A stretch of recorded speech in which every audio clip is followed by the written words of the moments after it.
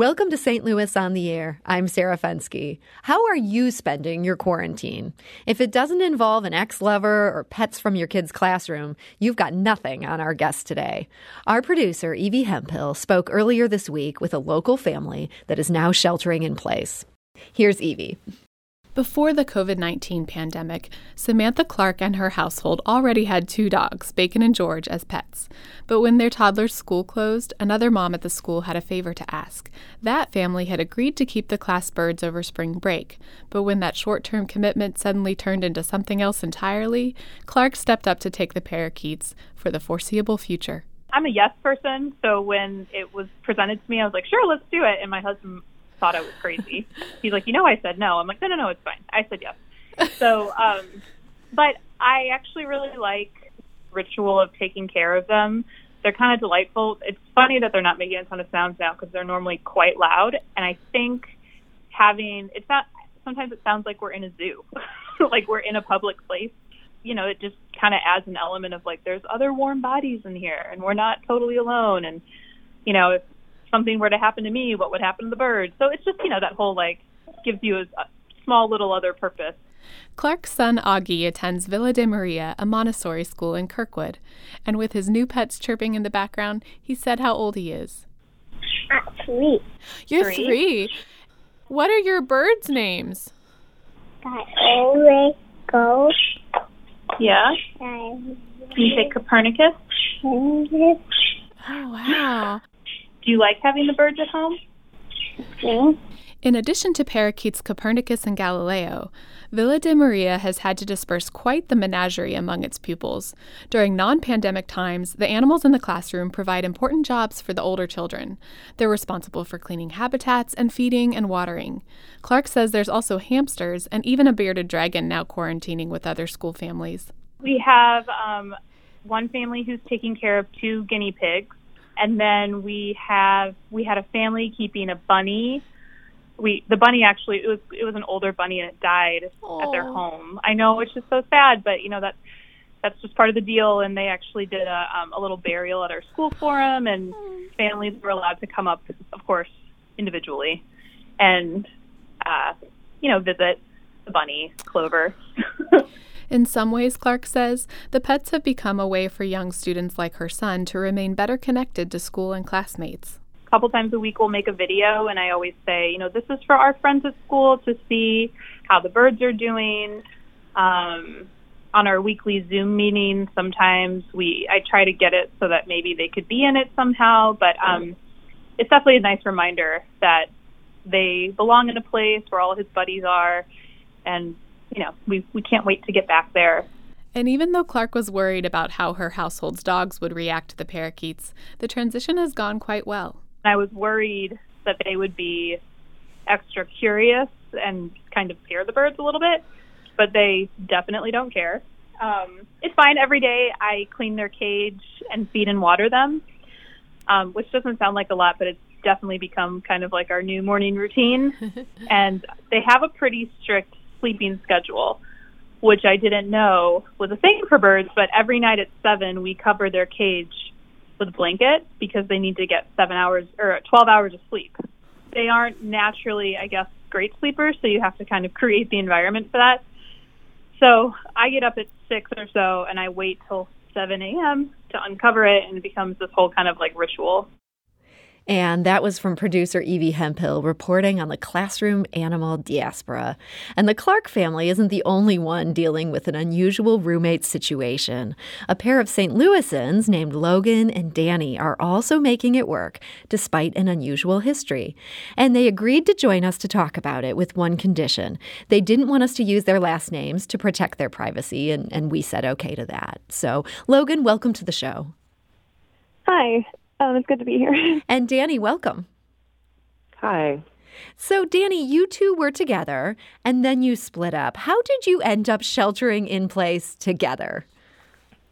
Yeah, so we, during the initial kind of part of our breakup, neither of us were really in a financial position to think about the whole separating and moving out thing. And as we kind of got through that really hard, awkward part right after a breakup, we kind of just decided it was fine and comfortable, and we had kind of settled into a pretty decent roommate relationship. Whenever the lease was about ready to renew, neither of us were really in a position to move still. So we decided to extend for another year. And then, that's with both of us having our own separate lives and things that we're doing. So when the quarantine hit, we just kind of ended up still in the same place. So this all made sense on a certain level back when you had jobs to go to, friends to see, the kind of social activities we all do. Now you're kind of found yourself plunged together a bit more 24/7.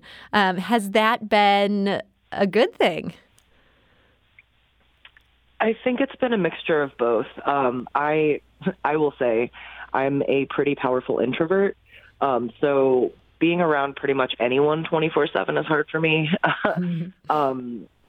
But I think that we have kind of found ways to both let each other know whenever we need space, but also found really creative ways to use our own space and kind of take space even if we're in the same room. And I want to talk about those creative ways because so many times when we hear people bemoaning their quarantine situation, they have 2 or in St. Louis, even 3-story houses. They're all feeling cramped in. You guys are in a 1-bedroom apartment. I understand there's really only one door within that apartment. Logan, how are you possibly making this work? Well, I'm used to that kind of living situation because I lived on my dad's futon in the basement for like 10 months. So for me, it's like I have a space, but like I usually wake up first. I'm usually like, I'm not like, I don't feel like I'm being interrupted as far as like the shared living space goes, but it does kind of give me a sense of, okay, well, if I do need privacy, I used to be able to just leave the house. Mm-hmm. And now, I can't just go down to like one of the local restaurants or bars and like chill by myself if I need privacy because those aren't open. So it's interesting, but it's not like super unusual for me because I've been in a lot of weird living situations. So you're adaptable. Yeah, I would say that. Danny, do you have that same adaptability where you're like, I've done worse. I can make this happen? I'm a little more picky, but I found a lot of just kind of differing ways to get myself out. Like I've gone on a lot of drives, or I will go to the park sometimes, or I've been spending a lot of time on the back porch because that gives Logan kind of the closed door feeling because they technically have the apartment mostly to themselves, and I'll entertain myself on the back porch for hours at a time. So that makes you a good roommate right there. You're willing to step away and sort of relinquish the apartment. I suppose. Logan, are you appreciative of that? Definitely, very much so, because I think we've been broken up for almost 10 months now, so I think we have this level of mutual respect and understanding where we can just be like, hey, I need space from you. And that's not something that was easily said in our relationship, so I feel like it's like healthier now. And that's amazing. So the sort of things where we might hold back on, I imagine in this period, you guys have had to learn just to be a little more direct about your needs. Exactly. Yes. Now, we reached out in advance of this show to see if other folks in our region have stories to share about their quarantines. And one of our reporters here at St. Louis Public Radio, Rachel Lippman, she reported that in her house, quote, cat-dog relations are at an all-time high. The two were in separate spaces in the months before this, and working from home means the pet parents can supervise their interactions. And we've got a photo now on our website, that's stlpublicradio.org, that Rachel sent us, and you can see that LB and April are getting to know one another. And it's actually working out for them. Danny, do you think being confined together, knowing that you can't just leave, it's not like a breakup where you can just get out, on some level, maybe it makes us a little more forgiving of each other? I think that's one way of putting it. I think that it's also a lot of, like you said, direct communication. So being able to say directly, like, hey, you're annoying me, or hey, I need this, which is definitely something that, like Logan said, we weren't as good at in our relationship as we are now. And Logan, it sounds like, yeah, you would share that same thought that you guys have gotten better at this kind of communication. Yeah, I think like we don't feel responsible for each other's emotional states anymore, so we're able to communicate our needs better than we were 10 months ago when our relationship was ending. And I feel like it's like we've learned healthy communication from this in like a good way. And yet at the same time, Danny, I know you mentioned to our producer the other day that the situation made you find out all the reasons that the relationship didn't work in the first place. Can you give us an example of that? Yeah, we actually both kind of spent a lot of time this weekend just like exchanging those stories of like what are the things we're really grateful that we don't have to deal with anymore.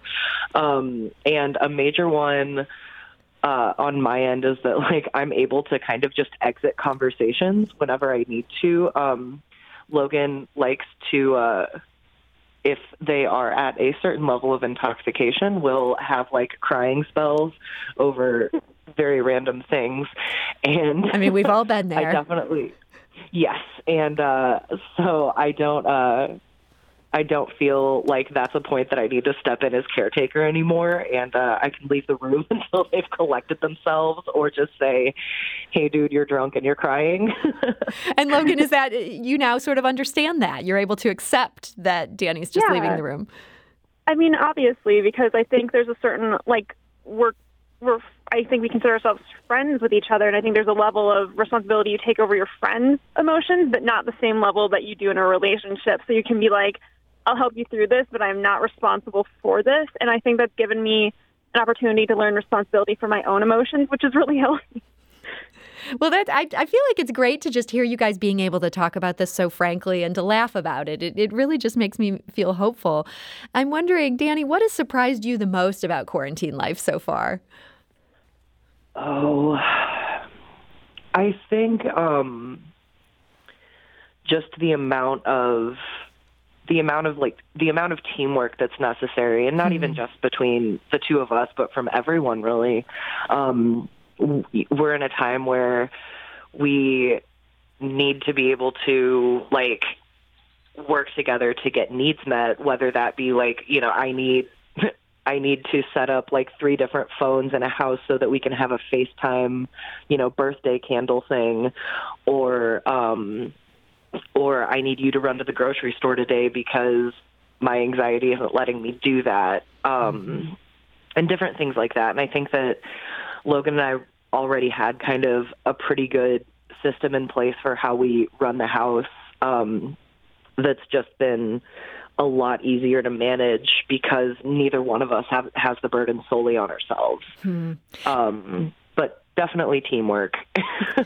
Now, even though you sound like you're just on great terms and it's worked out and you have that teamwork, you probably don't want this situation to last forever. Logan, have you talked at all about what do you see as the next steps when the world gets back to normal?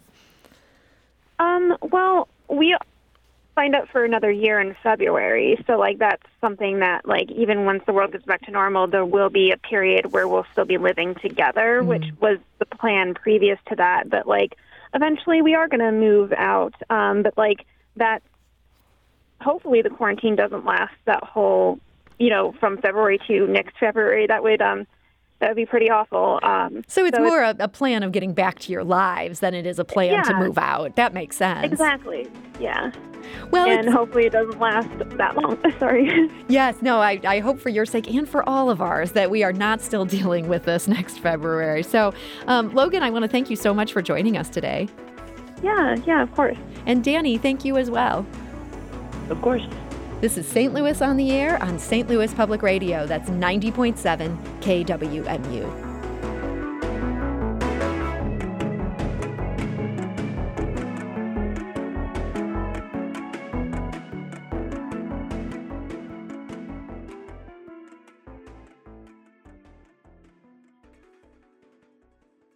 Support comes from the Missouri Forest Products Association, committed to conservation and careful management of the state's forests to make them more resilient and better habitats for wildlife.